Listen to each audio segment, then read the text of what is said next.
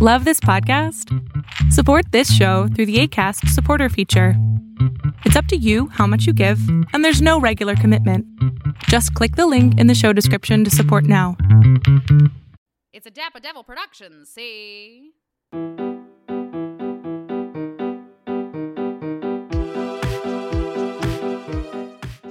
All right, hello everyone, and welcome to a love-filled episode of Glee. Aggressive. I'm Karina Stokes. I'm Ian Brodsky, and man, I'm so excited about this guest that we have with us today. I'm trying just not to fanboy and make it weird right now because this dude is a writer. As we have discussed, he has written for SNL a non-zero amount of times, which is that's several more times. than you or I have written for SNL, certainly. Correct. He is a writer. He has 160 some odd thousand TikTok followers. I was just looking at. He's super funny, and to me, he will always be the iconic, annoying actor friend. Please welcome to the show, Andrew Breatis. Please tell me I said that right. Oh my God, you did. Very Yes. successfully. And the nice flow to it, too. Thank you. Thank you so much. Welcome.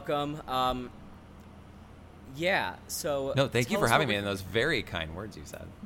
Oh my God, absolutely. Annoying actor friend, really started taking off, my senior year of college. And, that entire year, it was just my friends and I just, quoting your tweets out loud, sending them to each other, embodying all of that, both completely ironically and completely unironically at the same time, because we were, in fact, theater majors. Yes, that means you did it right. Thank you so much. Oh my God. And, I could geek out. My friend gifted me, #SoBlessed, What? which I loved. And one of my best friends is, a stagehand, a sound technician, throughout Broadway. And so you have that section about, if you want to know what's happening on Broadway before everyone else, befriend the stagehands. And it is so fucking true. Because I've learned, so much of, so going into what theater just based on, how my friends are booked. Yes. Yeah, no, they know Behind it, and the scenes. they'll just, whatever about it, because they don't, yeah, and then this is coming in, and they just, because the same, my friend is an head electrician, and I would just always know things from that. They'd be like, oh yeah, it's this, and then that, and they're just so casual about it. And everybody else is trying to figure out what's going on. And just ask the stagehands. It's true. I love that you have that. It's wild because it's that we hit the 10-year mark of when I started that this last week. And that lines up. Yeah, and I was just what? I didn't even know social media, internet was around for 10 years. And so that was wild to think because 10 years is a long time. Yeah. So what are we here to talk about today, Yes, Karina? we are unfortunately not just here to talk about theater, although we could. We could. We have to instead discuss the hit TV show Glee. Here's the thing. We backlog our episodes, so as we're recording this one, it has just over the past week been announced that Lea Michele is about to, or will be replacing Beanie Feldstein in the one and only Funny Girl. I was wondering when we should get our Funny Girl talk, if we should do it at the beginning or at the end. Right. So. Well, I as whenever I'm in a social environment, you usually get that done in the beginning of it. Mm-hmm. Off the top. I think it's best to address it up top so we can forget about it immediately. Well, also I need to know. How much are we discussing later Glee when Ian's it comes to never that? seen it, so I have not. So, yeah, he see, might that's what I have thought. he might have vague knowledge, but he does not know what it's to come. Right. Okay. I know bits and pieces.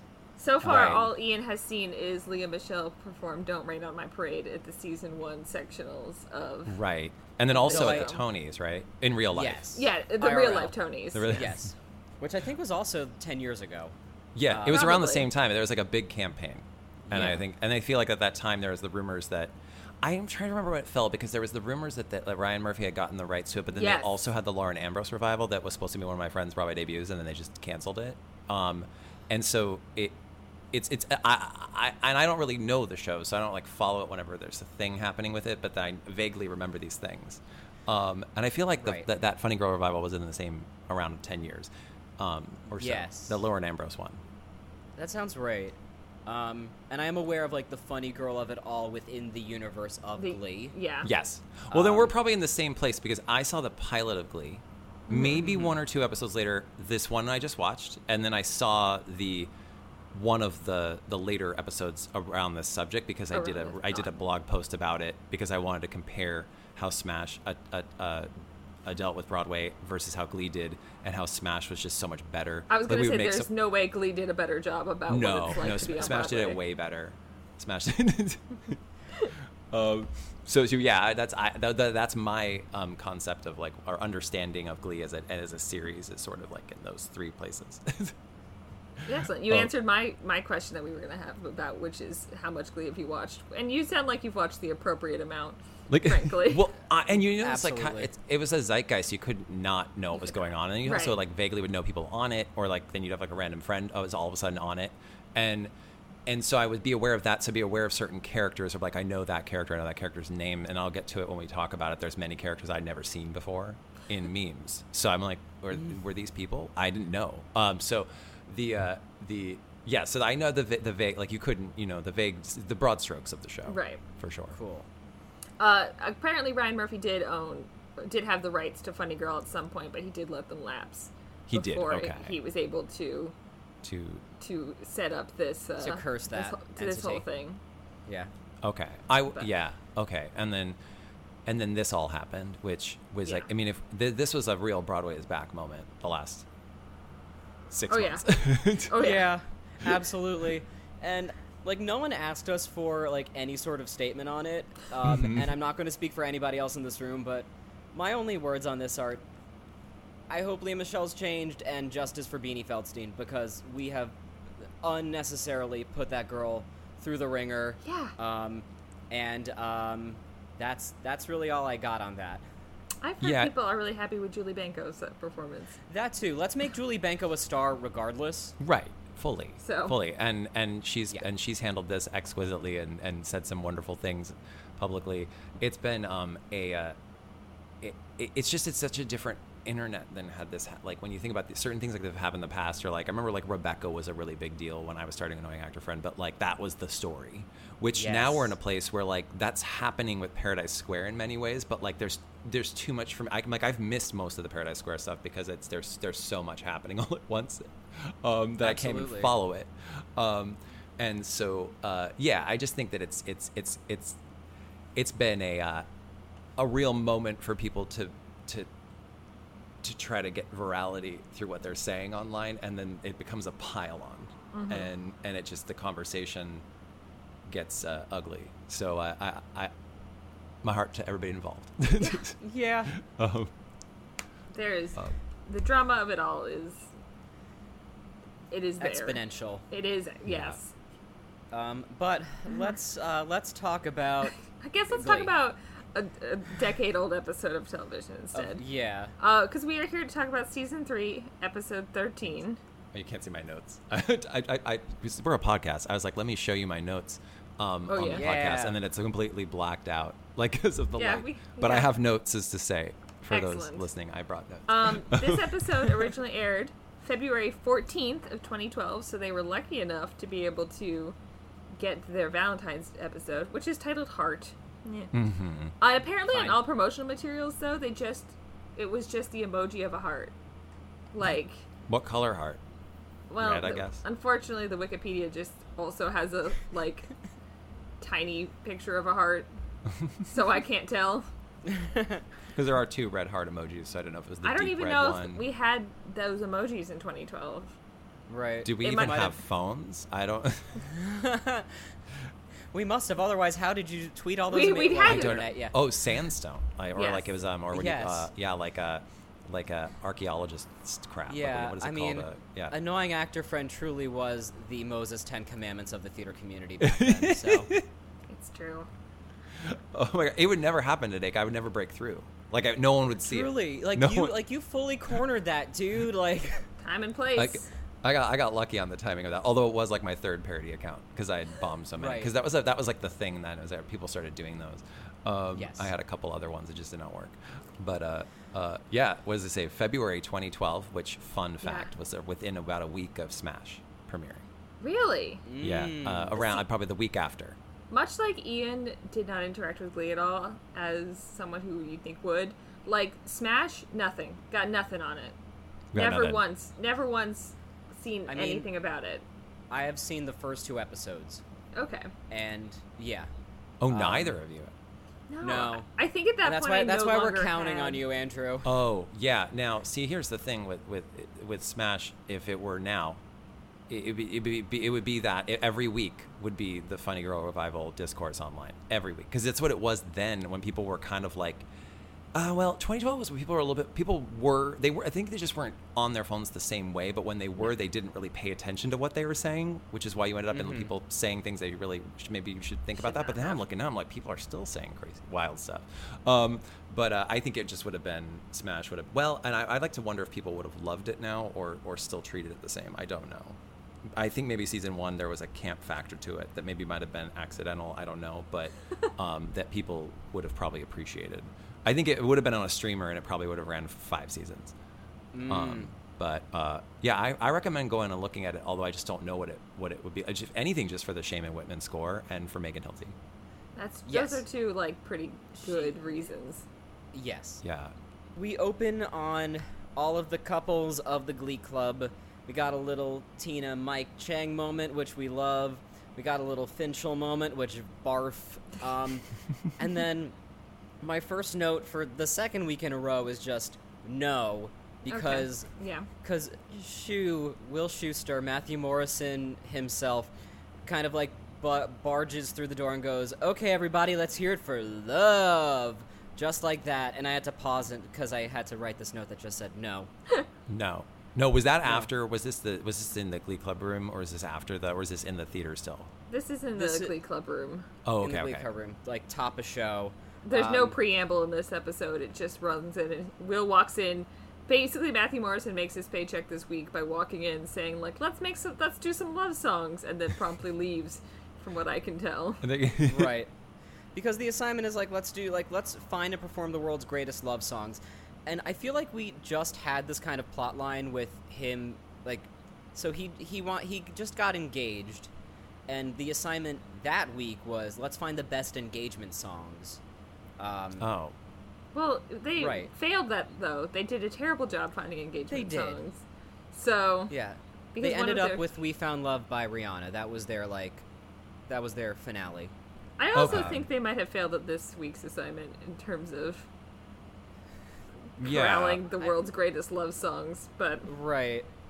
It seemed like the what can we do to get the rights for love songs, and there was no mashups in this, right? It was just straight there through. There was a mashup. There was technically. Yes. Technically, the song "Cherish" was actually 2 songs named "Cherish." Oh, okay. At the end there.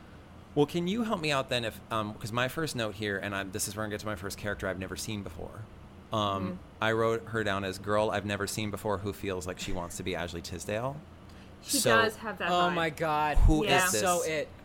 She's awful. Right. You're talking about the rich girl. Yeah. I guess. Yeah. Her name is Sugar.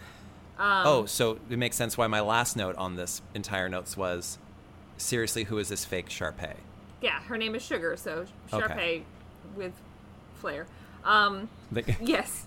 So regionals is next week, which is important to know because they're not prepared at all. They don't even have costumes. They're still raising money for costumes. This is the second pre-competition episode that we're seeing where we're stuck here wondering, what the fuck have you been doing this whole time if your competition is next week and you've been focusing on helping your adult teacher get engaged? Yeah. The Glee Club isn't known for planning. And maybe that's why they lost nationals. They were just rehearsing. I mean, it looked like what they were probably doing is just rehearsing all these random little love songs. Yeah, none of these will be performed at regionals. They're going to do once. No, just because we're in flash mob territory era, so maybe they thought maybe one of these would go viral, so they're like, let's just rehearse these and see if anybody films them and puts them They've up. already done at least 2 flash mobs on us some clips on this show, in-universe flash mobs. So they have. Yeah. Okay. They love flash mobs. They love flash mobs. They're just procrastinating at this point. 3 flash mobs. One of them might have been a dream sequence. Okay. Yeah, they did the safety dance, which was a dream sequence. They sang that song in the Gap, and then they did the Barbra Streisand song, which isn't a song you can sing because it's mostly instrumentals. So they're not good at flash mobs. I forgot about the Gap of it all. Okay. I'm gonna go check that one out. Please do. It's bananas. 1 point for continuity. They bring up the fact that in the past they Schuster says, okay, to fundraise for the remainder of the money we need for national. Is this regionals now? Regionals. We're gonna do like door-to-door Valentine's Day caroling, and the rest of the Glee Club is like, yeah, and the rest of the club is like, absolutely fucking not. The last time we did that, we had shit thrown at us. I will say, maybe not. If I was a student in school, I would be much more like willing to hear kids come in and sing like Christmas songs at me around the holidays than 2 months later for them to come in and sing love songs specifically to one person. That seems way worse. I would not want Valentine's Day caroling. That sounds bad. Whereas Christmas caroling, I'm like, okay, it's the holiday spirit. We're all here to have a good time. But if you're barging into my math classroom to sing Gym Class Heroes to one person, I am not here for that. Yeah, and like I'm into suspending disbelief because I went to a like what feels like a fake Hollywood high school where like the biggest thing of the school year was a lip sync competition. Okay. Like I went to like a school from a movie with an outdoor school. I went to a school where this would feasibly you went fly, to a school and where this would an outdoor lunch area like this is possible, Yes. not like it is in Ohio. Right. Ohio in February. I was like, that's confusing. Yeah, I went to school in San Diego, and it was an outdoor. It was in a canyon, and there were, it was an outdoor school. There were food carts for lunch, and we had a DJ. So that sounds great. This could have happened. It was cool, and this you could have had. Sounds like you went to the high break school into from music. Victorious, the Nickelodeon TV show that launched the career of Ariana Grande. Possibly, it probably was. And so what I'm saying is like things like this could have flown at my high school, and I still think I would have found this annoying. So. With a high bar of tolerance for what weird bullshit could happen at a school, even this is too much. Yeah. That's fair. Yeah. All right. And then really quickly we get like Sugar just kind of forks over a wad of cash and is like, well, here's your money. Now we're going to do a Valentine's Day party, of course, at Breadsticks, the only restaurant in town. She goes full Oprah. She's like, everyone look under your seats. Yeah. And then makes it... But Artie, your seat kept moving, so I put it in the garbage over there. No. Which is yikes, but also did make me laugh. Just the absurdity of it. Yes. We do get like a quick drum roll, Rachel, which is of course like... She does not drum roll! She does not drum roll. She gives like half a rim shot, which is funny because like her boyfriend is a professional drummer. In real life and in the universe as well at this point. But that was so funny as well. And so it's a Valentine's Day party at Breadsticks, couples only. And my last note on this scene is, why do we have this character? Yeah, she's stuck around a lot longer than you'd think. Are we talking about Sharpay? Yeah. Yes. Yeah, so where did she come from and what was her purpose before? Sharpay, Sugar, Ryan, Mata came in the first episode to add... The drama was that she auditioned for Glee Club, which you don't have to audition for, and couldn't sing. And so Will was like, what do we do? We've never had someone who couldn't sing in Glee Club before, which is also not true. They just forgot about that part of someone else's character. And so it was part of his villain era where he said, sorry, we really need to win this year, so you can't join Glee Club. So she hired Idina Menzel to come and be her own personal Glee Club teacher. That split up the Glee Clubs for a while, and now everything about that's been undone, and she just ended up in Glee Club anyway. And she still can't sing, probably. Right. Okay. And we don't know how long she's there for. She comes and goes. She's sometimes she sits in the choir room, she does background. This is the most plot she's ever had. Right. Oh, okay. So that's just where I popped in. I would have thought she was the new... No, she's basically nothing. This episode. Her job is to be annoying. There was a plot at the beginning where they said that she had self-diagnosed Asperger's, and they seem to have mostly dropped that, which is good because that's very problematic. Yeah. Because this is because I know Becca Tobin, who comes in later. Yes, she's later. But I guess I must have just missed her I feel like she comes in. No, spoiler. They have another cast member come into the show. There's like 5 more seasons. Oh God. This person is friends with someone weird on TikTok. I don't remember who, but like she showed up in like some other thing. I'm like, is that Sugar from Glee? Like not doing anything. I think she was like friends with a plant forager, and you're like, hey, amazing. Sure, good for Wonderful. You're like crossover, universe crossover. Yes. You brought up Breadsticks, which made me dive into. I don't know if we want to discuss Ryan Murphy's first TV series, Popular, at this point, and the comparisons that between that and Glee. Do you know what Popular is? I am aware of it. I've never seen it. That is his like first sort of foray into, I feel like, this sort of genre. Okay, so Popular was Ryan Murphy's show on the WB for 2 seasons, 99, 2000, 2001.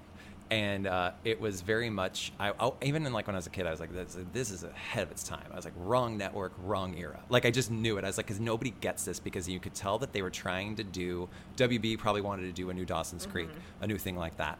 But they got Ryan Murphy, and it, again, took place at LA high school, but it was very much like, take all of, like, you know when like Glee would be really funny in a very weird way that almost felt like a different level? That's what Popular would do. And then but then you could see it was fighting against like the teen romance sort of thing that they wanted to do. Yeah, I could always feel like the show would be at odds with each other. They'd have this really, really beautiful layered story about like body image or because it was all about popularity. And then out of nowhere there'd be like, they would do like a new Argentina in the cafeteria. It was like, and I've heard him talk about it on the DVD extras back when I listened to those, and it was very much like, I wanted to put like Heathers on top of this thing, so it was a lot of like, it was kind of like that, but the archetypes were very similar, so they didn't have like, so when Glee came out, I said, oh, there's Bobby Glass. Like, I looked at Sue Sylvester, I said, that's Bobby Glass, because in Popular, the teacher who was a villain was the science teacher, and fantastic actress, and so good. I wish I could see her in more stuff, but she was the villain, but she was the science teacher, and she hated the kids. But then out of nowhere, because you mentioned this in one of the episodes I listened to, you're talking about like how Sue, they always had to do a reset button on her, and she would be the villain and then have this like layered epiphany later. Bobby Glass kind of had that every now and then, but like by season 2 she cut off her finger and had a robot finger. It was wild, but at the same time it was always like really funny and grounded in some really cool realistic moments, but also like it felt like he took a lot of whatever I personally feel worked in Popular and was able to blow it up on a lot into Glee in a lot of ways. But they had a place. It wasn't Breadsticks. It was called Croutons. So they would go to Croutons. Oh my God. So it's things like that. So when I pop into Glee, sometimes I go, oh, that's like either it's a holdover from Popular. The ghost of Popular past. Yeah. Yes, and only 2 seasons. Oh my gosh, he did a whole Whatever Happened to Baby Jane episode, and I'm like, this is a teen show. Teens are not going for the WB. Yeah. No, I didn't get it, but I loved it. And I think like the way you described what was that series, those 2 seasons, I think is very much the first 2 seasons of Glee, because those are considerably more cohesive, where you like and a little weirder too. I think. Yes, I think so. That's what I felt like when I would tune in to Glee in like season 1. I'd be like, this is reminding me in places of Popular. Makes and sense. If you've watched any of the American Horror Stories lately, the last couple of seasons, he uses Leslie Grossman. Yes. Now, but she was a big part of Popular. She played like the rich cheerleader from Texas named Mary Cherry, and it's some of the best performance I've ever seen on screen. Yeah. I remember go watch Popular on YouTube. Do it. Oh, sorry, no, you were please. saying what? No, it's just like I remember like recently listening to an interview with her, and she was talking about that. So that light bulb. Our next scene in Glee is the God Squad. This is new. No, we have a whole other scene. You're oh my goodness, Ian. No, you're right. No, my notes scroll down. Okay, I was like, you're gonna go right past the introduction of Rachel Berry's famous parents. Yeah. First of all, this is their introduction. This is their introduction. This is the first time we see them. Oh wow. I didn't know these were her parents either, so I screamed. I have in caps Stokes and Jeff Goldblum opening with a J Hud reference. It's wild. Also, they lure Finn and Rachel into the theater with a note that says, "Come to the auditorium. It's urgent." Signed by Mandy Patinkin. Do you believe that Finn Hudson knows who Mandy Patinkin is, and it's enough of a draw to get him to do fucking anything? At this point, I think so. He and Rachel have been too. On and off / now just on and now engaged for long enough that like he knows what's up. I Homeland came out within that last year. Yes. So I would say he probably would bare minimum know him from Homeland. Yeah. Oh yeah, I think he watched Homeland. The idea of Finn being like, Mandy Patinkin needs me did not compute. But yes, the reason that they are called to the auditorium is because Rachel's dads, for the first time we see them, are here to found out about their engagement and they're happy. We'll put some air quotes around that. Yeah. So Rachel's dads are fully Brian Stokes Mitchell and Jeff Goldblum, which is wild. That's a good get. Yeah, that's a good get. You know, when they got that, they're like, yes. And I looked at it, I was like, oh, that is a great couple. Yeah. Yeah.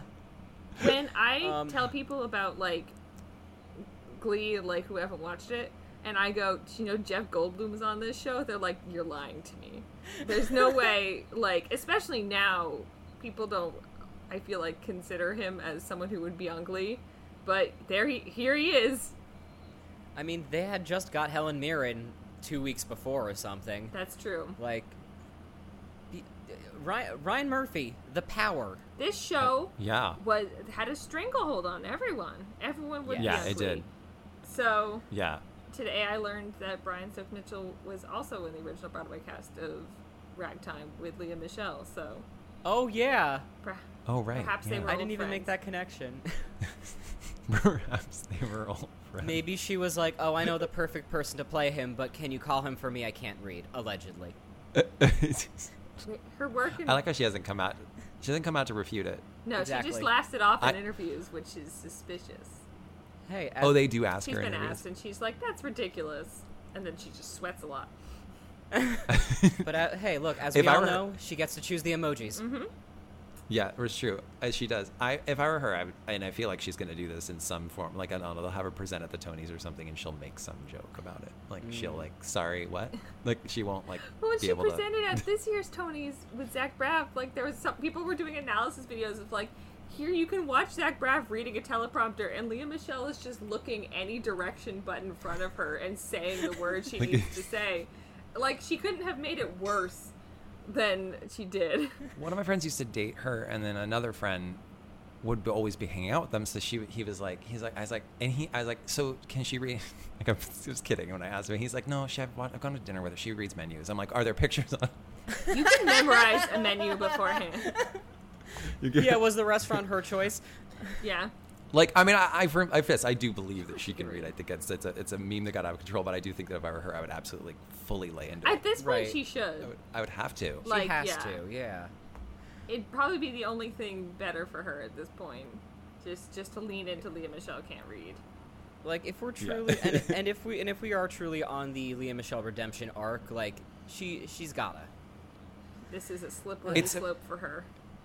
Yeah. If anything, it's one of the things that's made the whole thing playful for sure. So, but I don't know how we got here. Well, because Jeff Goldblum. Jeff Goldblum, Brian Stokes Mitchell, old friend of Lea Michele. Yeah. Can you call her up? Yes. I can't read allegedly. Right. Anyway, so we got like a very like 2012 stereotypical like media depiction of like two married men bickering away.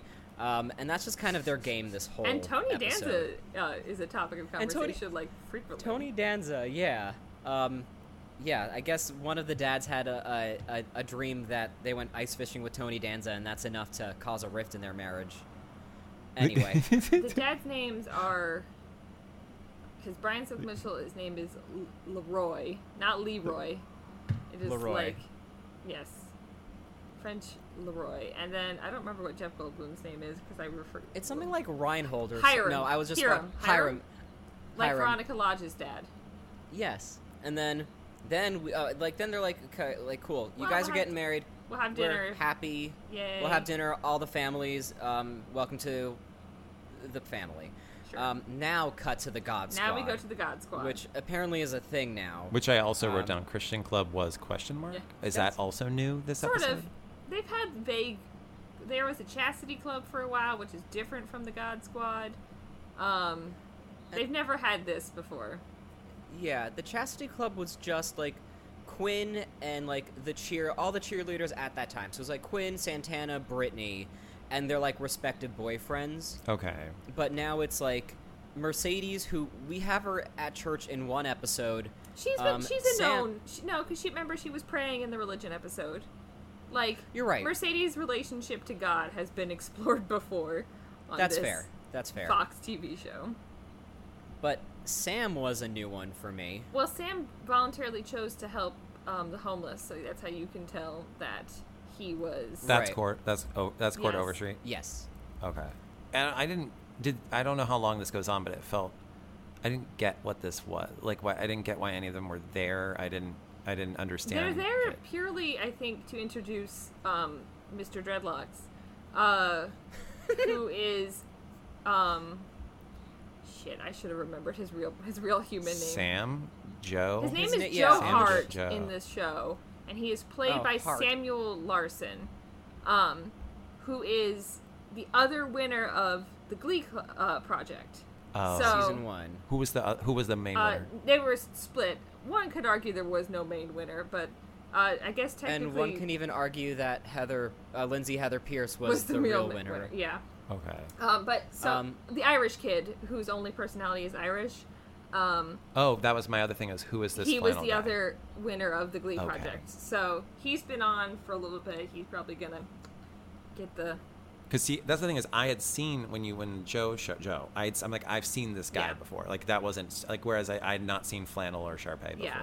Rory, Irish, gets really nothing. Joe gets a little bit more plot. But this is his introductory episode, so they had to bring him in. He won a contest. Yeah, and the character they went with is hip Christian. Hippie Christian. Okay. Different. Hippie Christian. Fair. No, fair. Former homeschool kid here to socialize. Somehow they needed to explain why this sophomore is covered in tattoos. Which I don't think they did a very good job of. Yeah, and his whole, his mission is to let the school... teach the school that it's cool to be Christian. Okay. He plays guitar, but he only knows Christian songs, and he wanted to take his shoes off. Which I thought was an interesting... It's always interesting when you get that in a close-up. I'm always wondering why? Like, it didn't... I was like, was it just to be like... So they could be like, oh, he's like Jesus. I'm like, I don't think we needed this close-up. Like, who... Ryan Murphy's been having weird things with close-up body parts lately, and I think he should have re-examined why he was doing Agreed. that. I did see. I missed who the writer was, but I did see that it was Brad Falchuk who directed this episode. But I remember that now from the beginning. But I don't know who the writer was. The writer was Ali Adler. Okay. Because this is the first season that they have more than the three white male writers that created the show. So that's good. Yeah, and then we cut to the cafeteria. People are talking about I don't remember if people were talking about their dates or if I just got that Puck is bringing an entire sorority because he now cleans the pool at the sorority house and has just slept with all of them. Yeah, they make fun of him for dating a teacher. Which is not something I think you should really be making fun of someone for as much as being deeply concerned by, but... Right. Meanwhile, Kurt is getting secret admirer cards. Is it from Blaine? Is it not from Blaine? Who's to say? We'll find out later. Here's the thing about this. Kurt is not shocked enough by the fact that someone shows up in a gorilla costume and hands him a present. I agree. He says, oh, it's a gorillagram. This is a normal occurrence to happen. Oh, this wasn't like Damien and Mean Girls walking around handing out candy. This wasn't like a school-wide thing. This was just a unique this was just happening for Kurt to Kurt, thing. as far as we can tell. And he's very, very blasé about someone approaching him in a full gorilla costume in the middle of the school day. What the actual fuck? He's like, truly. Oh, it's a gorillagram. A gorillagram, of course. No one else knows what this is, Kurt, and you should not be okay with this.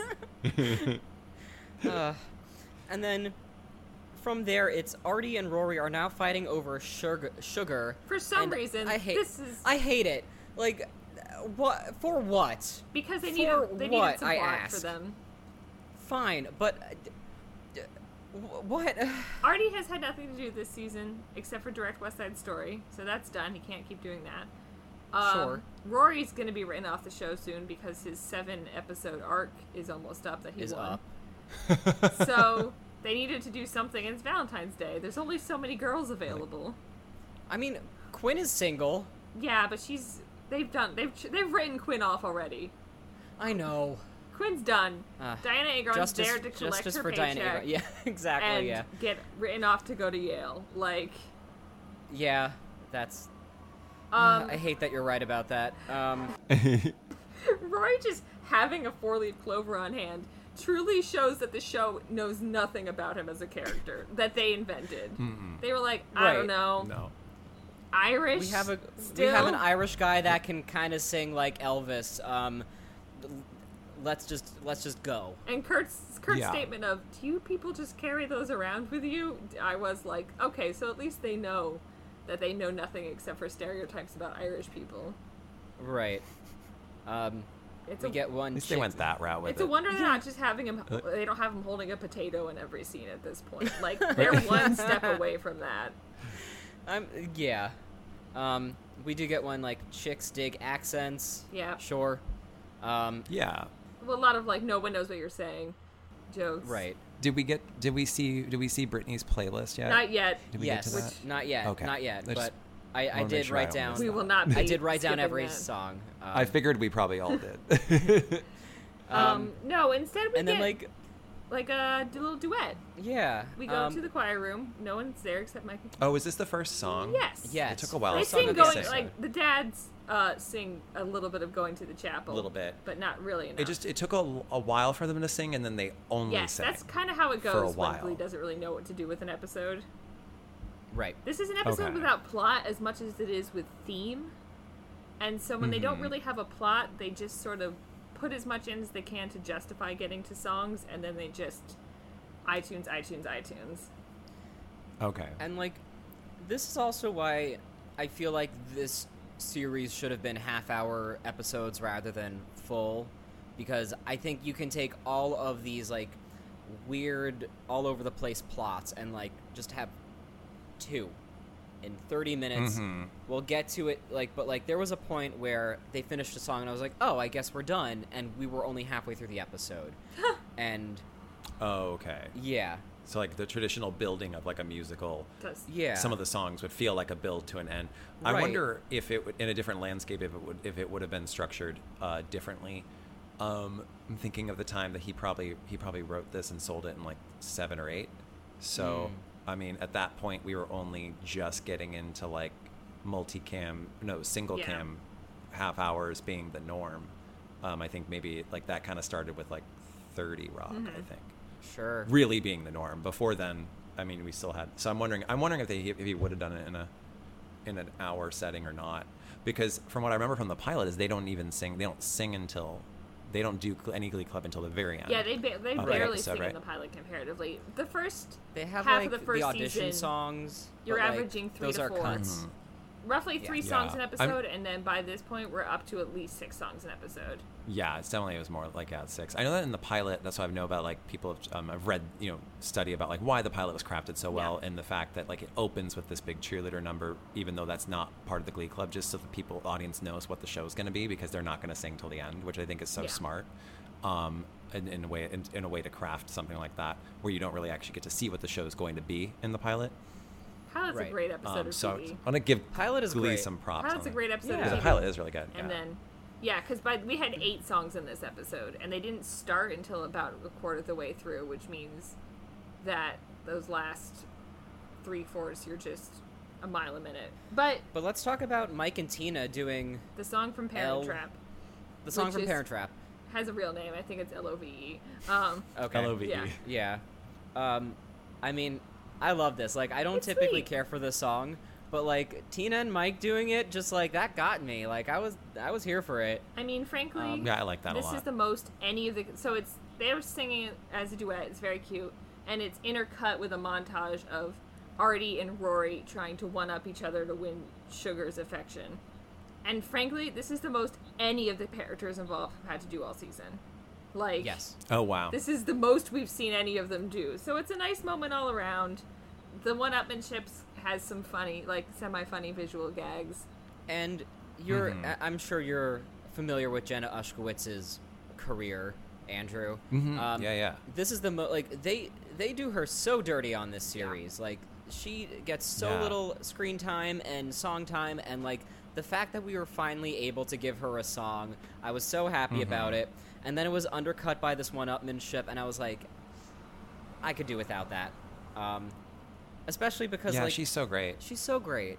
But like they got her like confetti in the hallway. Yeah. They're just making a mess, and then someone gets her a real a puppy dog. into school. Yeah. A full ass puppy. You can't bring a live dog into school. Yeah. Well, not without permission. Blacked out during this. I don't remember a dog in the show. I would have remembered that. Wait, what? At one point, I must have been only paying attention to the song. and you'd be right. Now, at one point, Rory brings Sugar a real puppy, and then like Artie gives her like a fake puppy in like a toy purse thing, which is immediately followed by a real puppy. Oh, okay. I'm trying to figure out if I'm right on this, but I really do believe that Jenna Ushkowitz played Little Red Riding Hood in Into the Woods at her school and at her college, and I could be completely wrong, but now I want to see that. Like, I'm not getting an answer quick Little enough. Red in Into where she the took. Woods, Yeah. So I feel like that. I'd like to see that, and I say that as somebody who loves Into the Woods. So I don't know if you've seen the revival yet or the twice. Twice. It's so good. It's so good. And she's great. Julia is amazing. Yeah. They're all so good. Yes. Sorry, sidetrack. These are the important facts we need to know. Exactly. And Karina and I have done bonus episodes about musicals, and we've done whole series about musicals. So don't put it past us. There was that when Annoying Actor Friend started, it was the summer of the Shakespeare in the Park Into the Woods. Yes. I remember a lot of like my early stuff was like Into the Woods jokes and things like that. That was a good production too. But I feel like I had like many drinks before, so I only remember parts of it. You probably got the gist. Correct. But yeah, so then we have a commercial break, and then we cut to the hallway. Yeah. Brittany has made Santana a playlist, which is adorable. Right. Please, let's discuss the songs that Brittany... She says, these are the songs I hear in my head when I think of you. Up top starts Purple People Eater. Chef's Kiss. Yeah. Followed by Disco Duck. Yep. The Monster Mash. On Top of Spaghetti, which fucking sent me. Pac-Man Fever, Osama Yo Mama, and the theme song to Different Strokes. This high art. This is... this was good. It's such like a quick cutaway gag, too. They did not linger on there. You had to like pause and look to be able to get all of them, which means Glee was like, those, if you know, you know, you're gonna get to enjoy whatever is happening in Brittany Pierce's brain. Always a joy with that one. She's honestly the best. Top tier this episode. She barely does anything, but like her little appearances, just loving it. You know how like she was there. What was the deal? Is she was there? They hired her because she was one of the single ladies dancers. Yeah, she was hired to teach the single ladies dance. Yes. And they just kept her on. Yeah. It's a similar thing with what feels like happened with Leslie Grossman in Popular, where it was like she was there as like a side. She wasn't one of the main ones, and then it was like, oh, there's just too much here with this actress to ignore. She's too good. And I always loved that happened with Brittany. That was even more of a wild story, coming there to choreograph something, and they're like, no, we got to keep you. We need you to stand in the back and do some dancing, and over the course of a series and a half, you're going to rise to be one of the most popular characters in one of the most popular relationships as well on TV at the time. That's what I do love, and I feel like we miss a little bit with short order TV series orders. That used to happen. You have long 22 episodes or something like that. You can see that happen with characters. I feel like that happened with like Spike on Buffy. I mean, I guess it happened with like Steve on Stranger Things. He was supposed to be like, oh no, we like him, and then they kept him. They were going to kill him off. But like it was usually big shows like this. You get to see like where you could tell where the showrunners fell in love with an actor. Right. But we can't enjoy this. What's their actual couple's name? Because I forget. Because I just wrote Santitney that one time, it's Britannia. That's all. Britannia. Their ship name. But we can't enjoy Britannia too much because they're about to kiss, Figgins puts the kibosh on that, calls them into the office. By yelling teenage lesbians down the hallway.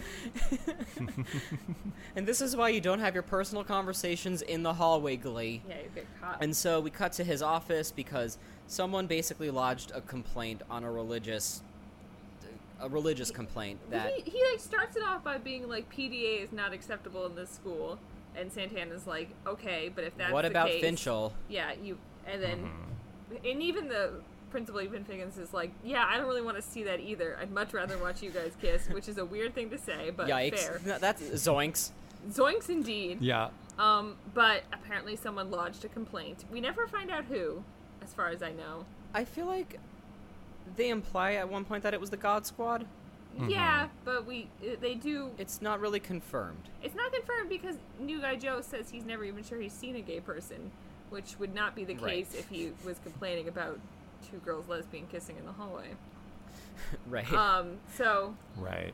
But Santana's like, wow, this is homophobia, and everyone's like, yep. Sure is. Unless Joe doesn't think that women can be gay. That's true. He that might not maybe understand. he just thinks. Right. Yeah. Yeah. Very possible. So, cut to the Glee Club. I guess like Matthew Morrison was fighting for his lines because the first line in this scene is Artie, 4 wheels on the floor, please, and like just nothing else. Like then just straight to Finn and Rachel announcing their wedding. Engagement. Sorry. We find out Kurt was the one that told Rachel's dad because he thinks they're making a mistake, and so does everybody else. Yeah. They are, as it turns out, 17, 18 years old. Yes. And then we have Tina as her only function so far in the season, which is to just be sweet and supportive on the side and go, you know what? Good for you. I support you. Which, like... Even if I don't want to get married now, I'm in love, and that's it. great for you guys. Yeah. Puck makes, of course, the logical leap, which is to say, oh, when's the due date? Because that is why teens get married. I mean... Probably especially to be fair, teens in Ohio. Historically, that is his deal, so... Yeah, he's very well aware of teenage pregnancy. Yeah, everyone's like, this is a bad idea. But Tina doesn't get to have any personality except for supportive. And then Artie's like, yeah, I support you too. Move, so I can sing this song by Mario. Like, well, the first they say that they're registered at Samuel French. I meant to look up which I thought was really funny. It is. It's a playwriting company, like a licensing company. Oh my god. Yeah, it's like where you can get you get the rights to do The Odd Couple. So, right. Rachel knows what the rights to things are. Will is hearing about this and so when does not know. Shout out to a friend of the show, Annette Storkman, who used to work there. Oh. Maybe even around that time. Well, that's good. That means that's no, a good joke. not that time. It's a good... Yeah.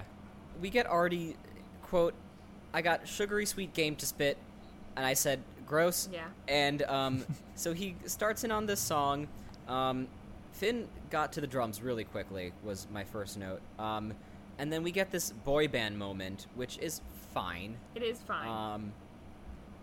Yeah. This is the one where I was like, when did they find time to rehearse this one-off? And they should be working on their national stuff. Like, this easily took them at least 2 hours to do. Yeah, you would think. Yeah. If not more. I don't know how quick they are, but I feel like this whole thing, high school kids got a lot going on. They took a while probably to learn this thing. And on top of that, we have had plot lines where specific members of the Glee Club have had to have, like, special dance training classes. So I don't know that they would pick this up in the matter of 2 hours-ish that they realistically would have had. But time in the Glee universe is... shrug emoji. Fluid. So, this song that Artie sings is Let Me Love You, which is sung by Mario. And when I hear the song Let Me Love You, I think of a different song from a similar time, which was sung by... Chris Brown? No, it's by Neo. It is Neo. But the weird thing I've learned trying to figure it out is that this one sung by Mario was also written by Neo. Oh, wow. So, dude just was like, I write this song, Let Me Love You. Great. Cut it. Send it to Mario. Here's a second one. Has very similar themes. Can't think of a different title, though. So, this one's mine. Neo has written 2 songs called Let Me Love You, is the moral of the story. I kind of love that. It makes me feel a little bit better about, like, potentially reusing jokes. Yeah. Or reframing them. I expected this to my be own, not others. to be the Neo song, and then it wasn't. Me too. And even now, I'm like, I don't even... And I watched this episode this morning. I'm just trying to remember what this song is. All I can think of is the Neo one. Right, me too. And I watched this episode about an hour ago. So... Right, yeah. I watched it very recently. Because I texted you about this episode, and you were like, uh-oh, I don't know what's going on yet. I was grocery shopping. I was like, I have time. No, good for you. Good for you.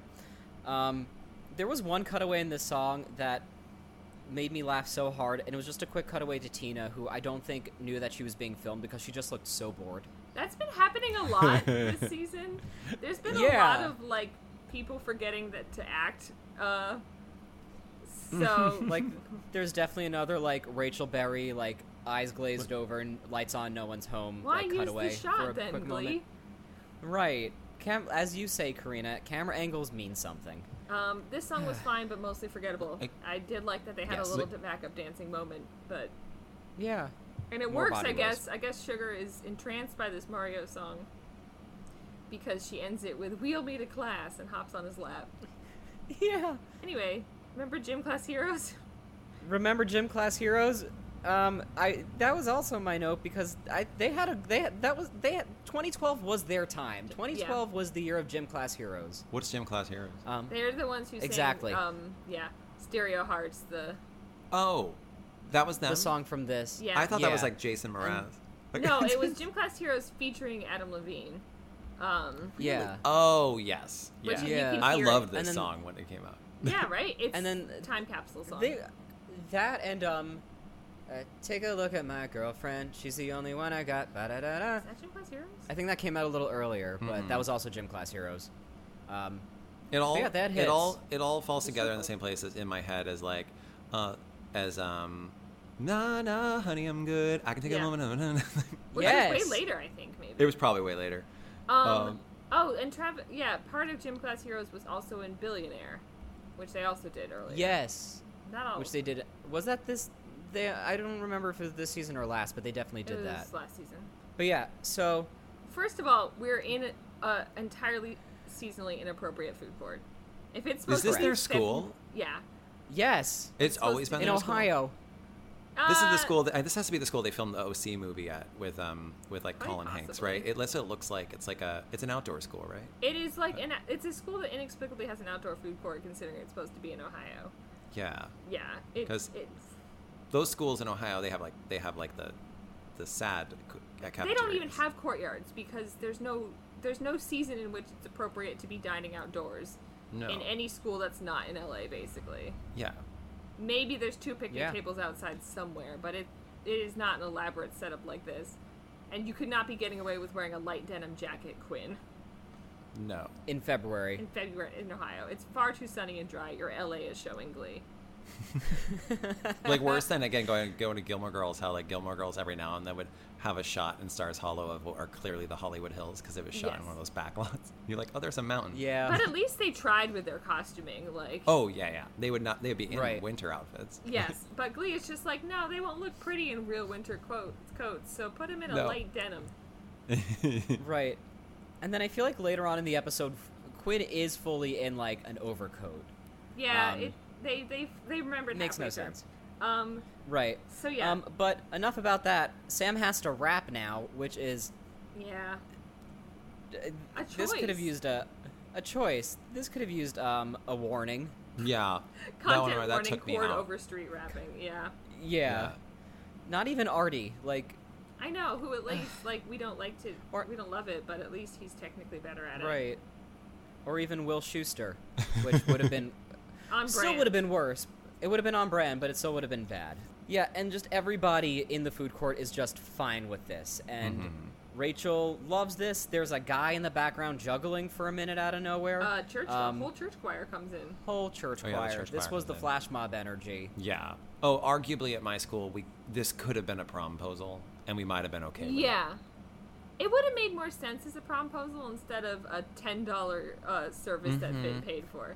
Yeah. That's a lot of production for $10. Yeah. Promposal, yes. Right. Also, the assignment was the world's greatest love songs, and I don't think anyone in their right mind would consider Stereo Hearts by the Gym Class Heroes one of the world's greatest love songs. I think it's one of the 2012's greatest running songs. Yes. Yeah. Like, if I was going to run to it, because I did, it was on my running mix, but I wouldn't call it the world's greatest love song. I wouldn't call it the world's greatest running song. No. It's a fine song that if I heard it on the radio, I'd be like, oh, yeah. Yeah, right. I would also throw in there the world's greatest, hey, remember Adam Levine exists in 2012 song, because he was everywhere in 2012. He was not letting you forget of his existence in 2012. Mm-mm. It's true. Yeah.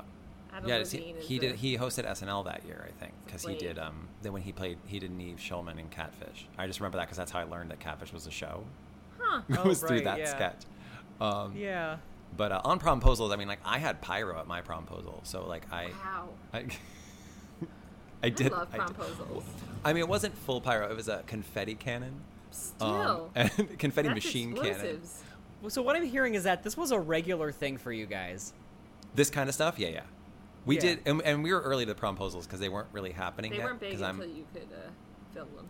Yeah, but we did them, and I did mine at the nominating convention for student council, where I was running for, get this, commissioner of spirit, which meant that I would run the pep rallies and the assemblies. And so I did the nominating convention. We were running, the two of us were running together. There was no third person, so it didn't matter what we did at it because we were both going to be on the ballot. So I did some weird sketch stuff with my friends, and then I asked who would be my prom date to prom at it. This is junior year, I think, and it was in the gym, and I had this confetti cannon machine set up. It had like 4 confetti cannons, and at the end of the thing, when she said yes, and then we danced to like Phantasmic music or something, my friends like went pyro, and then like these 4 like combustible explosions happened with confetti and powder, and it went all over the gym. And then I went, see ya, I got to go to LA for an audition, and I left it. This is powerful. Left it.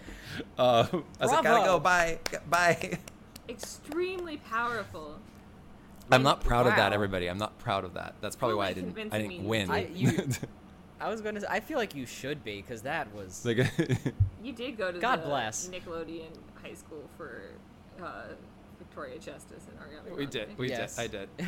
So yeah, if I sang Hearts of Stereo or whatever, it would have been fine. It would have been, I actually think I did have I Want It That Way in that piece I did. So it was the same. Anyway, sorry, amazing. I digress. It's okay. I'm loving all of these tangents, but yeah. So we get the song. It's, I guess, fun. It's fine. Cordova Street should stick to not this for his singing, right? Because he's a perfectly good singer, but he's not a very good white rapper. Right. And like, again, I don't know why, but his plot line this season, him and Mercedes, that's the one plot line I care about. Oh really? Like, I'm always like, it's good. It's whatever. I know. They keep, like, only peppering it in, not giving it any real attention. So, again, give them 8 plot lines in a 30-minute episode. Do you think that when they would get the scripts, do you think like he would get it and go, "Yeah, I get to rap," or do you think he got it and went, "Oh crap"? Like, how do we think they reacted to some of these things? I assume confusion. He's like. Because it kind of reads like they wrote it for it to be Artie there, because Artie does do songs like that a lot, and then they realized that Artie can't be religious for whatever reason, so they had to give it to Sam, and they were like, well, Cord, you'll figure it out. And he was like, uh-oh, okay. I guess so. Yeah. Here goes nothing? Yeah. And then, like, that immediately is followed by Santana confronting the Christian group, saying, like, hey, you're going to do this, here's $10. I'd like you to sing a song for my girlfriend, Brittany. Not my friend who's a girl, my girlfriend. Uh-oh, what are they going to do? Yeah. Cut to the Glee Club. It starts off with, like, Finn and Rachel at the piano with, Ken. Brad? Brian, wait, what's the piano player's name? Brad, shit. I was like, who the and fuck like, is Ken? I don't know why I remembered his name as Ken, but, Brad, like, he fully rolls his eyes at Finchel, and that was great. Then we got Kurt has gotten more notes, but fuck that, Rory has the floor. So now it's his turn to try to serenade Sugar Mata, because we learn here that his visa is been denied, so he's going to have to go back to Ireland at the end of the school year. Right, which we all knew because he was only here for a limited run because he won a contest. Yeah, he chooses to express this in a Michael Bublé song that I would not have known was a Michael Bublé song if I hadn't looked it up. Is this Home? Yeah. I skipped it. I did. I said this is the one I skipped. I was like, I get right. You were correct. Yeah, you're correct. It's not even the best Rory song, though. Like, he's had better work on the show, considering he's only sang about 3 songs. This one's pretty D tier. And it is by far the best song about home, or not the best song about home. Right. There's way better songs about home. There's so many better songs about home. But whatever, I guess he generates enough sympathy to be able to go to the dinner date with Sugar by singing this Michael Bublé song. It doesn't even sound like Bublé. I could see it being from the Bublé catalog. Like 2012 is also, at least for me, a big Bublé year. Yeah, that tracks. So I'm assuming they have done I just haven't met you yet. I didn't do that. Not yet, no. They might not ever. That surprises me. That was like because that was the year of that. Yeah. That was everywhere. Everybody, I was really off pitch there, just so you know. That's fine. I was not on Broadway. Your secret's safe with us. Thank you. They only do 2 Michael Bublé songs, and this was the last one they will ever do. What was the first one? They did Sway. Right. But, that one was okay. Yeah. Yeah, they never once do Just Haven't Met You Yet, which is actually shocking to me. Yeah. Yeah. Another chokehold. Like, song that had a chokehold over us in 2012. Yeah, that was definitely a iPod looper. Yeah. I would have an iPhone by then, but you double tap that so it loops. Keep the loop going on that. Yup. Yeah. Absolutely. Cut to the God Squad where they have to discuss their policy on the gays. Yep. I like that the Glee Club people were like, well, we sing to gay people all the time. Right. Just because of who we are. Quinn takes on the role of Christian who understands that the Bible is not law. And Quinn, we got woke Quinn here. Yeah. I thought it was interesting that they weren't willing to make Joe a complete homophobe. They weren't willing to make him be like, well, I don't believe in the gays because of the way I was raised. They were just making him confused. I've never even seen a gay. Right, it was so like 2007, like, well, I don't got a problem with them, I just don't know any of them, and I just don't want them to hit on me. Yeah, like, it was giving that. Right. It felt like the whole thing here, and this may have been the show, maybe you find it out later, that none of these characters, they all felt confused by their own presence in these scenes. Yes. Like, all of them. The actors, I couldn't tell if it was the actors or if it was the characters, or if that was the direction they didn't. And none of them felt like they were supposed to be there, having these conversations. It made no sense, because, like, Mercedes and Kurt are already established as being, like, best friends. Kurt, and Quinn have all clearly shown to have no problem with gay relationships, because they exist in the presence of one and support one every day, basically. Yeah.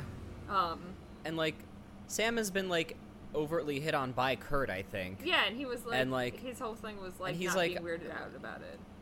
Yeah, like, Sam is canonically cool with it. Mm-hmm.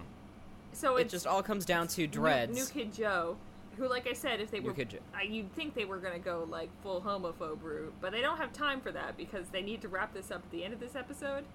So he just has to be kind of ambiguous. I'm not sure how I feel about gays. And then, spoiler alert, he decides he's fine with it. Off camera somewhere, he goes through some soul searching, decides that he's fine with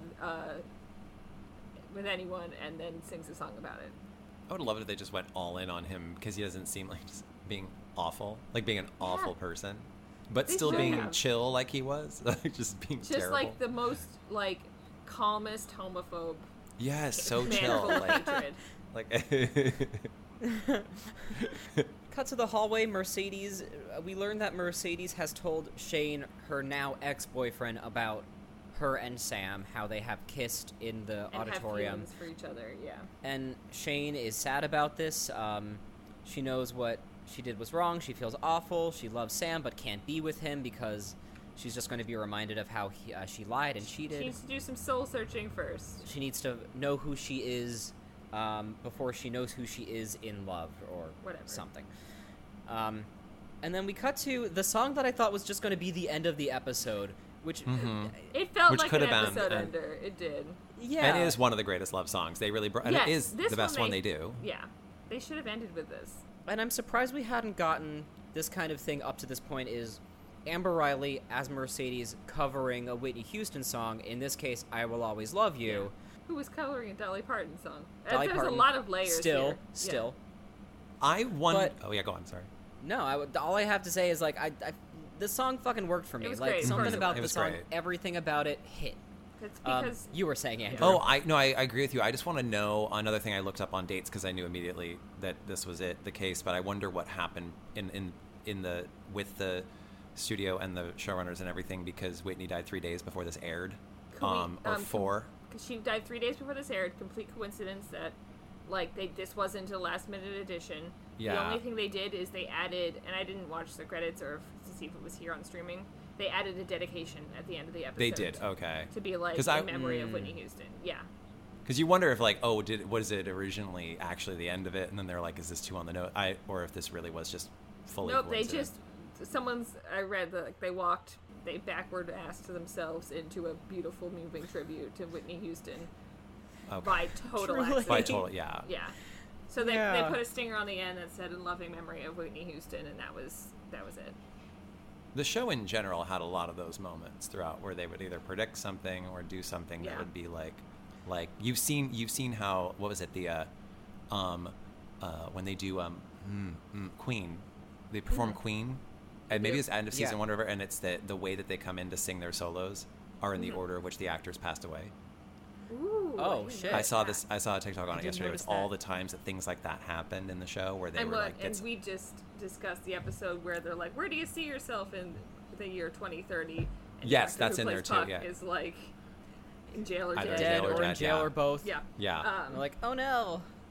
But yeah, this performance is everything. It moves Sam to tears. So this is a point where Glee actually got it right, because they took, like, the diegetic nature of it, turned it into a theatrical moment with, like, Sam in there, like, being the only one that's, like, the lights are shining on him. All of it just worked. Yeah. And Mercedes is belting her face off beautifully. We get sad Sam, sad Mercedes, like, single tears running down the cheeks. Like, it's, like, chef's kiss for me. So good. It was really highlight good. of the episode, I would say. One of them, at least. Yeah. Mm-hmm. And that's it. And then my next note is, why are there 20 minutes left? Yeah. Yeah, then we cut And to 4 songs. There's like 4 more songs. 4 more songs. Yeah. I know. I mean, are you including what we cut to, which is Rachel's dad singing "You're the Top" with Jeff Goldblum at the piano? What this is the Barry family. What looks like they're holding everyone else in that room hostage. Yes. And this is what I would imagine it would be like. Like, God, you want to talk theater kid energy? Forcing guests into your home and then being like, we just do this little fun thing at the piano. Sit down and watch us. Oh my God. Now, if you told me that the two of them, as their real people, were hosting a dinner party where the two of them sang those, I'd be like, where do I buy the house seats? Right. Because like, Oh, absolutely. 1,000%. I mean, Carol is obviously like fully into it because she appreciates a good time. She appreciates theater. And Finn is like, why don't we do this? And the answer is because Bert is sitting there going, what the fuck is happening around me? Yeah. We get, like, them at dinner. There's some light lube talk, but it's about cars because... Yeah. Dudes. We find out that they met at an Up With People group thing, which I remember that. Yeah. Goldblum has a very, very nice colored sweater on. He's wearing a beautiful purple deep V. Yeah, he looked great in it, and I wanted it. Valid. Just wanted to point that out. But really, it all culminates with having to hear Jeff Goldblum say the line, and then we will commence with the teenage lovemaking. Yikes. Which is a wild thing to hear on television. Yeah. Yes. Even if it is for the function of, like, figuring out that this is a ruse. Yeah. This is where we start to learn that this is a whole plot to get them to call off their engagement. To realize that being an adult is hard. Yes. Carol and Bert have left Finn there with an overnight bag and have at it, kids. And Which you know automatically is that this is going to backfire. Yeah. Like. Right. But it does. So they go upstairs and they're like, wow, I guess we're adults now in Rachel's childhood bedroom. And they're like, okay. Which has its own bathroom. Yeah, I thought about that too. Like, just connected in the room. Yeah, she gets her own ensuite. Yeah. I guess the Barry family must make good money. They make money. I think it's implied that Jeff Goldblum is like a lawyer of some sort, because he was like running some sort of numbers or like facts or figures at that like in the auditorium scene. He's a businessman kind of vibe. Right. Jeff Goldblum knows his business. So this leads to Rachel and Finn fighting about like their future, right? But I do want to point out that the whole argument is kicked off by Rachel not wanting Finn to poop in front of her. Like that is truly the crux of the argument. Is it ends with Rachel throwing a brush and them realizing that like Rachel maybe doesn't respect Finn's future, which is something he's sensitive about. But it starts with Rachel being like, "You're not allowed to poop in my vicinity. Like, we can't. That's not allowed." No. And then ends with that too. Also, it is bookended by Finn just needing to poop. Which that would feel authentic to teenagers. I think. Yeah, they get into like a big like fight, a full-on married couple fight about like, do you think I'm just going to go follow you to New York to cheer you on and hand you Diet Coke? Which, very funny specific. I appreciate that specific. Rachel would be a Diet Coke girl. Oh, 1000%. Then that's when he's like, I'm going to use the bathroom downstairs. And I'm like, you could have just done that already. Yeah. Right. Yeah. Anyway, I hope but you instead, no, I'm going to throw you a hairbrush. Looking to have any resolution of this plot, because it will happen off screen in a couple scenes. Yes. It does. I have a note going, they made up? I guess. And I guess I was right. I thought maybe I zoned out. No, I guess so. There's none of this. Because next we just go to Kurt showing up early for breadsticks. Here's the important thing. He's showing up early, and the waitress is like, "Oh, this is for a private event tonight." So, like, I'm pretty sure implying that they're closed. Just remember that fact. Yes, and it's that one waitress. I feel like they only have one. We see that waitress every time. Much like a small town, like Applebee's. Yeah, that's realistic. Totally. Once again, Kurt is unperturbed by the presence of someone in a gorilla suit. What the fuck, Kurt? Yeah, that's it. Yeah, I think it's just like in their universe. They're like, and here comes the gorilla. This is a normal thing to happen. Even if it was his own boyfriend, being like, why would you show up in a gorilla suit? Hello? So my question is, because I did not know at this point, he is with Blaine at this point? Yes, he's with Blaine. Okay. So the whole thing with... Darren Criss is on Broadway right now. He wasn't available for like an episode and a half. In How to Succeed? Yes. I hated that I pulled that out. I pulled that out of nowhere. Yeah. Why? So he had to be written off. Okay, so he's busy. For a little bit, which is why also he returns with an eye patch, spoiler alert, because the way they wrote him off was by having him get a slushie thrown in his face that was laced with rock salt, so he had to get major surgery on his cornea. Oh, I thought for a second I thought you were going to say like he got injured on How to Succeed. Like he ran into a set. No, they just wrote him off using an eye patch. So he could go do literally anything else besides be on Glee. He came back, though. I'm legit surprised they didn't just say Blaine's going to do a short run in How to Succeed on Broadway. Because that's like the way the show would roll. They'd just be like, he's on Broadway now. No, no one can be more successful than Rachel Berry.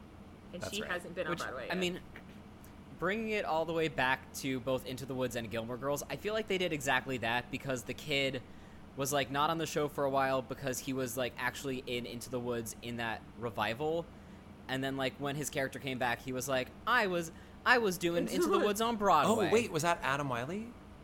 Who's Jazz? Yeah, no, that does. I remember that now. Yeah, they did do that on Gilmore Girls, where the it was like everyone, and everyone was like, "All right, blowhard, lame, bye." That's so great. It was not a sign of respect. Weird. It was truly like the original Weird Flex, but okay. Mm-hmm. Yeah.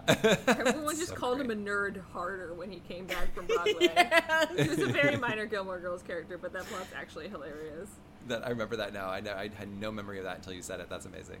But okay, so Blaine, so they are together. Yeah, he's not in this episode. But he thinks that the secret admirer might be somebody else, and he thinks that's cool. Like he thinks it was Blaine. He thinks Blaine is in a monkey suit. As a cute way to return from eye surgery was leaving him secret admirer notes. And so he's startled when a man in a gorilla suit turns out not to be his boyfriend, and is instead Dave Karofsky, the man who bullied him so hard that he left schools because he threatened to kill him. Yeah, I wrote, why is this middle-aged man coming to abduct Kurt? Yes. That's it, yeah. Karofsky, who has left McKinley because of various things, mostly his own because of like the crisis. one case of accountability in this universe was you threatened my son's life. You're now expelled from the school. So it was really serious. I don't know if he did. Yeah. Did he get expelled? I thought he just left because enough people were like, were circulating gay rumors about him that he was like, I can't be here anymore. You may be right. Again, you've seen this more than I have. I didn't even remember that Sam rapped. So. Oh right. But yeah. So bottom line is, Karofsky's gone. They run into him one time at like the one gay bar in the area of Ohio, and that's why he's been sending Kurt all of these love notes via Gorilla. Right. He's been thinking about him and is in love with Kurt, and Kurt is like, no. You don't. I like you as a friend, but no. First of all, Kurt even being willing to like him as a friend is a pretty big stretch considering the emotional turmoil this man has put him through. 1000%. Yeah, and like Kurt, the weird thing is like Karofsky in theory knew he was with someone because he showed up with Blaine at the gay bar, like, and then Kurt was like, okay, well, good talking to you, bud, but I'm gonna go dance with my boyfriend now. So like, it's a weird pursuit for him to be making. Yeah. Right. But the only thing that matters in this scene is that this restaurant, which, like I said, I was pretty sure was closed for a private event, has a rogue jock from the old school just there. There's just one jock from McKinley there to catch them having this conversation and, in theory, out Karofsky. Was he from McKinley? Unclear. He didn't have a mullet, so I know he wasn't part of the hockey team. No, they were just like, put a random jock-looking type at this table and have him be like, oh, Dave, you here with the gay one? And that's it.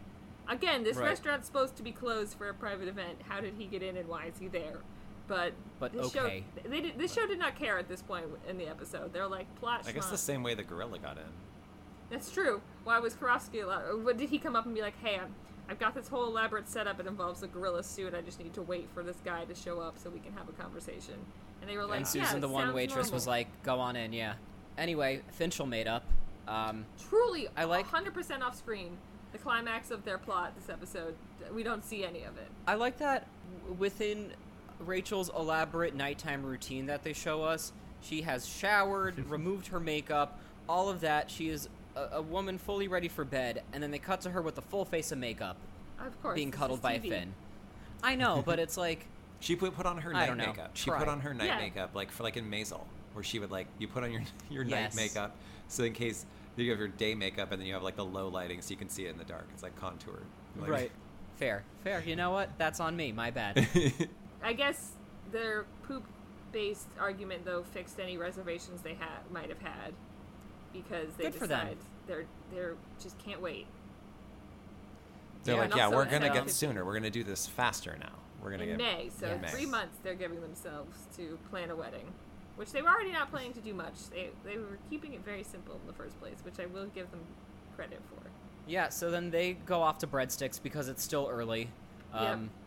It's like fully 7 o'clock, and then the dads are kind of staying behind like, hey, our plan kind of backfired, didn't it? And Brian Stokes Mitchell is just like, no, we just got to keep on pretending like we support it, and then it will backfire on the backfire, and the wedding will be off. Okay. Yeah. It was rather conniving, in its own glee way. Yeah. Instead of just saying no, I mean, I guess they can't. Right. Well, is it one of them minor? Or one of them 17, one 18? What's the deal? No, they don't. Great question, Andrew. What grade are they in right now? I don't know. They're both graduating Seniors. at the end of the year. So in theory, assuming one of them doesn't have a summer birthday, they are going to both be 18 by the time May rolls around. Do they, I guess you can't spoil it, but they really do like 3 or 4 seasons without high school, I guess? Sort of. Okay. There's never a season that fully has no high school. Yeah. There's some confusing choices made. Okay. Yeah. So we go to Breadsticks. We're back at Breadsticks, which the party is, we're calling it the Sugar Shack. Yeah. Gross. And Artie is here, even though, like, at top they were like, you gotta be in a couple if you want to come. But Artie still made the cut or whatever. Maybe because he's in Glee Club, he gets special privileges. Sure. I did love that in her little speech, she was like, thank you, Daddy, for paying for this. P.S. He's not in the Mafia. Everybody have fun. Yeah. And she, once again, Oprahs them with everyone under your seats. Except for Artie, yours is in a potted plant. and she gives them like gift basket cheese in the shape of a heart, and then a very generous amount of gift cards. Honestly, worth going to that party for that alone. For the Bed Bath & Beyond of it all alone. Yes. What matters here, the God Squad decided that love is love. Wow. We didn't see for them. any eternal reflection I fully on that. have the note here, because the new guy says, yeah, we're cool with it. Love is love, man. And I wrote, you heard it here. Glee said it first. Eat shit, Lin-Manuel Miranda. We don't Lin-Manuel Miranda, come on the podcast and defend it. Defend it. Well, he'll be like, well, but see, like, he did well, an I was just iambic making a pentameter, so it's which is really He was beautiful. also like, there was a national tragedy in my instance. Yeah. Right. Also that as well. We don't see any of the like eternal feelings about how he came to this conclusion. He just thought about it for a while off screen and then decided up with people. Really. Yeah. Bring it Good back. for them. And then we never see him again. Is that what happened? He shows up for his 7 episode arc that he won, and he might even get to stay a little longer. I don't remember, just because they needed someone to fill up the background space of the show. Sure. Sure. He also has like he looks different than a lot of them. Like the Irish one, I'm getting him lost, and then I can't memorize his face. But it's hard to lose white dreadlocks. Anyway, they sing a mashup of "Cherish" by Madonna and "Cherish" by The Association. I don't know. I thought they just went into Love Shack. There was another song. No, they sing a whole other song. It's called "Cherish." They sing it to Britney and Santana. Oh wow. It's fun. It's clearly not very memorable, which it's not. Right. Look, again, okay, so welcome to the show, Andrew. I simp for Diana Agron and Quinn, and like once again they have chosen a song for Diana Agron that just isn't right. No. After already giving her the most bananas plotline in the season and constantly giving her songs that are just not right for her. And here we are again with another song that I'm like, it's not that you sound bad doing it, it's just not right. It didn't need to be here. It didn't need to be here. And then they have the show's first, this is Glee's first lesbian kiss. Oh, great. Yes. So Santana and Britney, who have been dating for at least half a season, if not more, this is the first time they get to kiss on screen. Oh, great. That's nice. Yeah. And love wins. And then they cut to Arlie sadly eating cheese, which was honestly my highlight of the episode. So, and then you're like, okay, surely it's over now. It's over. No. Wait, there's more. And then suddenly gay pirate Blaine is here with a themed eye patch. Yes. And then they sing Love Shack, and it's weird. Yeah. It's so weird, because if you're going to cover the B-52s, there's only one way to cover the B-52s, and it's by pretending you're the B-52s, which Kurt got that memo. Yeah, Kurt did. But Blaine didn't. I guess Darren Criss was too busy Broadwaying and just kind of He showed literally, it kind of sounded like, from what I read, that they weren't sure if he was even going to make it in for this episode, and then he was like, I can be there for this part, so they got him into the final number. So who knows if this was even planned to be in there. If they were like, well, we can get a little Darren Criss on the end. Let's just do Love Shack. It's so funny to me, the chokehold that How to Succeed in Business Revival had on massively famous actors in huge pieces of film and TV. Because I'm like, wouldn't Glee take priority? Wouldn't Harry Potter take priority? No. Wouldn't being Nick Jonas take priority? No. I know that he was around for that Daniel Radcliffe was around for some of the press and things like that, but and I think he may have left a couple days, but I felt like How to Succeed was the number one over the last Harry Potter movie, and then they didn't even nominate him. They have, by the way, never nominated. They didn't? No, the Tonys have never nominated Daniel Radcliffe, and I will not forget it. For anything he's done. I thought he won a Tony for that. No, he's never been nominated for anything. What the fuck? John Larroquette won. That was the year that that was also the year that kind of I feel like probably should have put Danny Burstein in supporting for Follies, and then he probably would have won, but they put him in leading. And, and then he lost, I think, to, I'm gonna say, Norbert Leo Butz, but I could be wrong. Right. Or it's the Book of Mormon year. Norbert Leo Butz. Because that was the year everyone thought it was going to be a Josh or an Andrew, and then it was Norbert Leo Butz. Right. And so that was but no Dan Radcliffe for How to Succeed. Noted Short King. That's what I remember about Norbert Leo Butz. Look. But yeah, they didn't nominate him for Equus, and they didn't nominate him for The Irishman. What was the one he just did a couple years ago, or I guess 8 years ago? Anyway, if they move merrily, I'm like, give the man a Tony. I don't. I'm sorry. Like Dan Radcliffe is so good in everything he does. So good. And you can tell it's like he doesn't come for the trophy, and he comes because he loves the theater. But I'm like, we can be like a little bit more courteous to somebody who's that good. Truly, Sorry. we can. Yeah, absolutely. No, I 100%. I'll die on this hill. Absolutely, I will die there with you. Truly. But I was like, apparently, How to Succeed in Revival had a real always took precedent on all of those men. Yeah. All pretty short. Yeah, I get it because of the role. Yeah. Is that part of the role? Not canonically. Yeah. Well, I don't think. No. I mean, I've seen it done with a tall guy, but I think that maybe it's. I think Robert Morris was probably a little bit shorter. I think it ties into the underdog feel of it.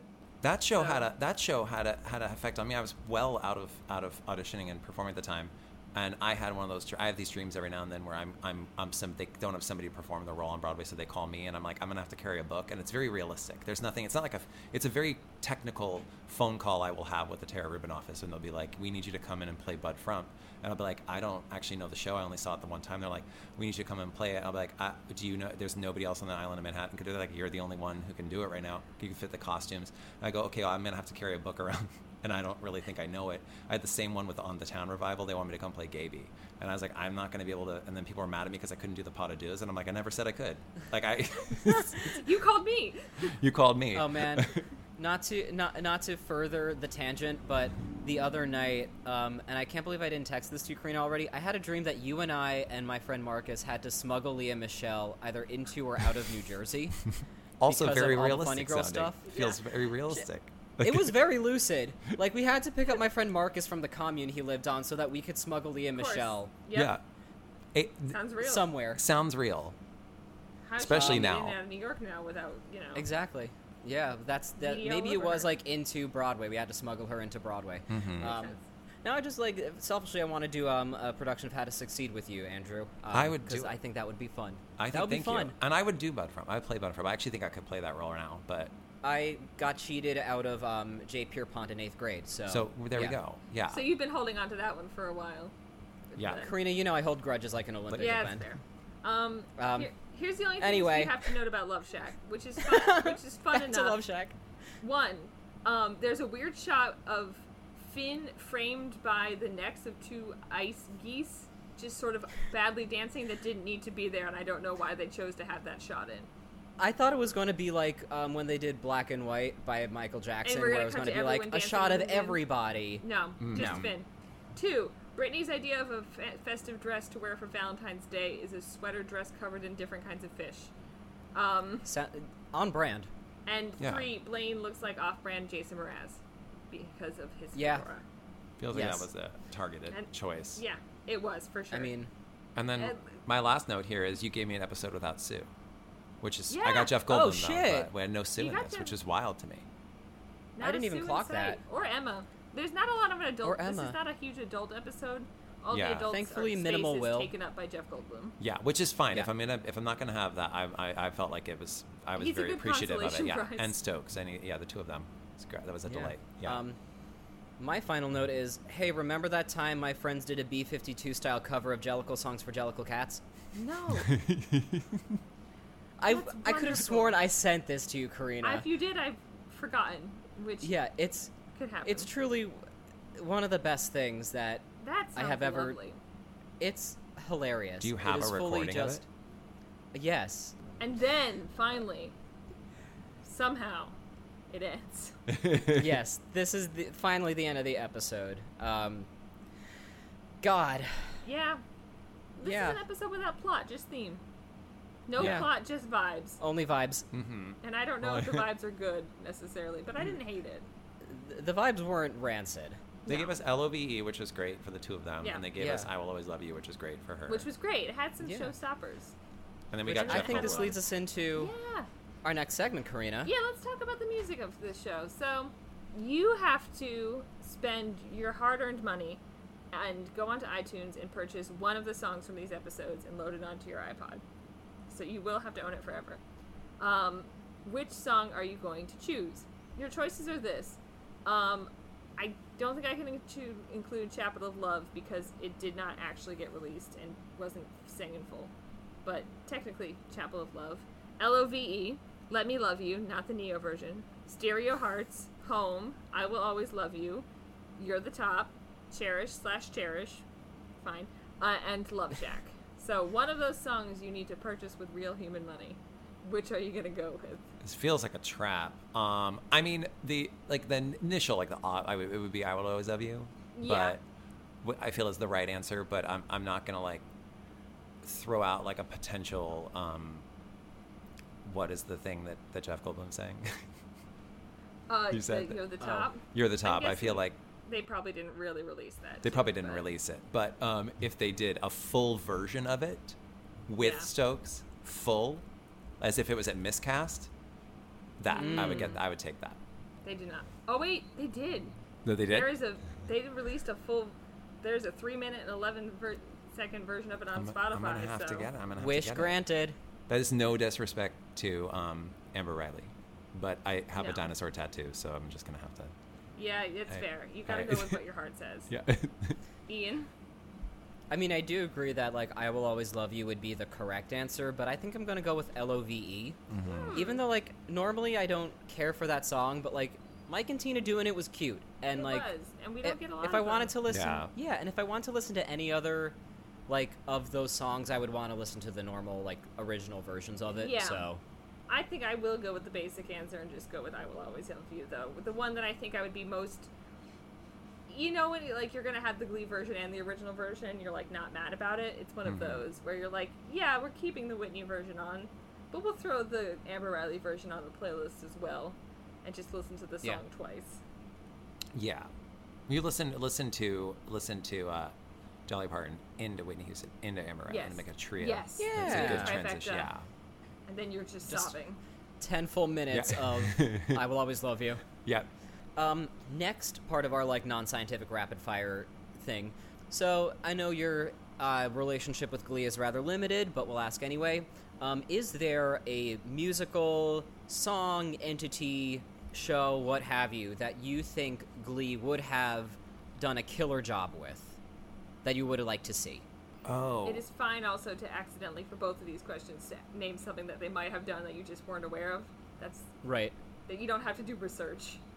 Oh, that they just I mean, this is the thing where you answer you when you pose a really good broad question like this, I all of a sudden forget any answer and I just go Chipotle. Yeah. I don't have it's almost like I forget any possible answer. There's no songs in the world. No, songs. Yeah. You mean like songs or sequences? I know that they did a Rocky Horror episode.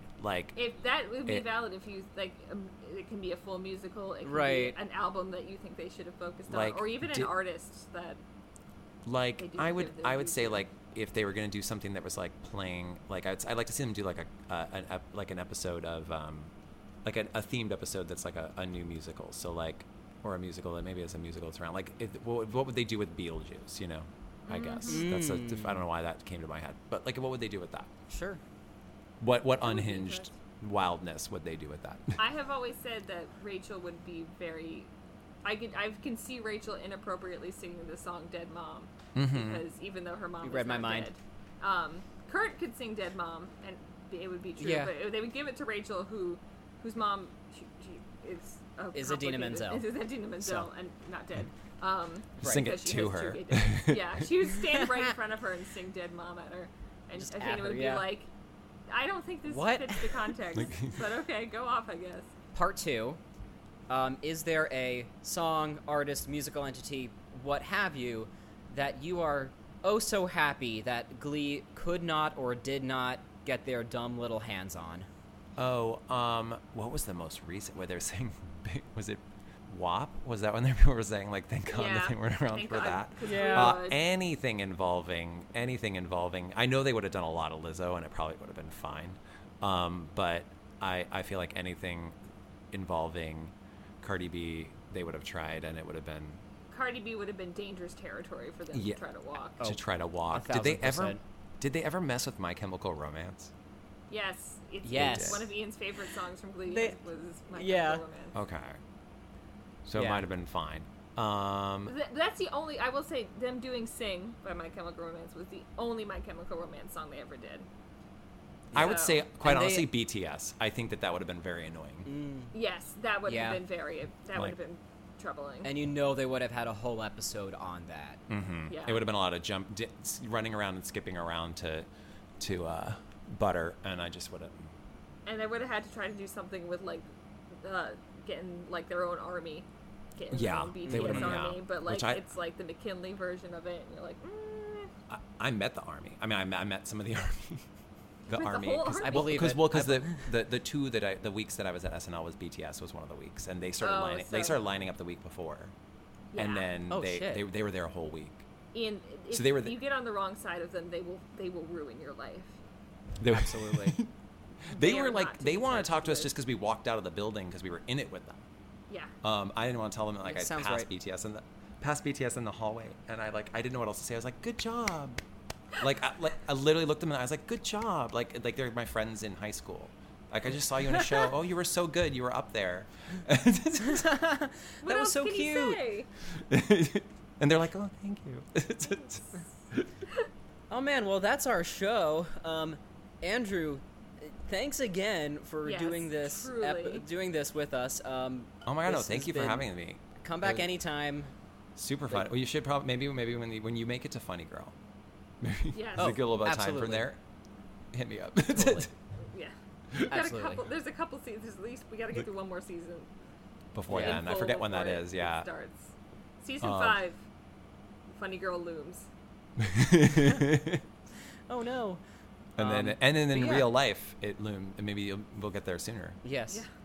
Yeah. No, thank you so much. This was so much fun. Y'all are great.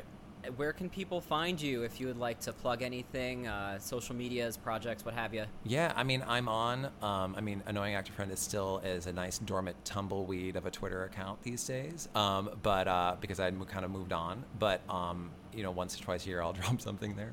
But mainly right now it's like I have like my Instagram's my name, Andrew Breatis, and then I also do complete and random stuff on TikTok right now, same name. And then, nothing else to report on that. And although Turning the Tables is coming back, if you watch that web series I did with Ellen Marsh, and Andrew Chappelle and Julia Madison, where we audition original Broadway cast members. Julia Madison. She's brilliant. And it's Ellen's concept where you audition original Broadway cast members for roles they already played, but we don't know they played them, so it's kind of like absurdist and it's all improv. We did do a new season we shot about like a couple weeks ago. And so I don't know when it comes out, but look for it. It'll start coming out at some point. That's great. I think she has to finish Bedwetter, but we did. Oh, right. We banked at least 10 of those nice. really kind people who came in with a very strong sense of humor and a heaping amount of patience. That's coming.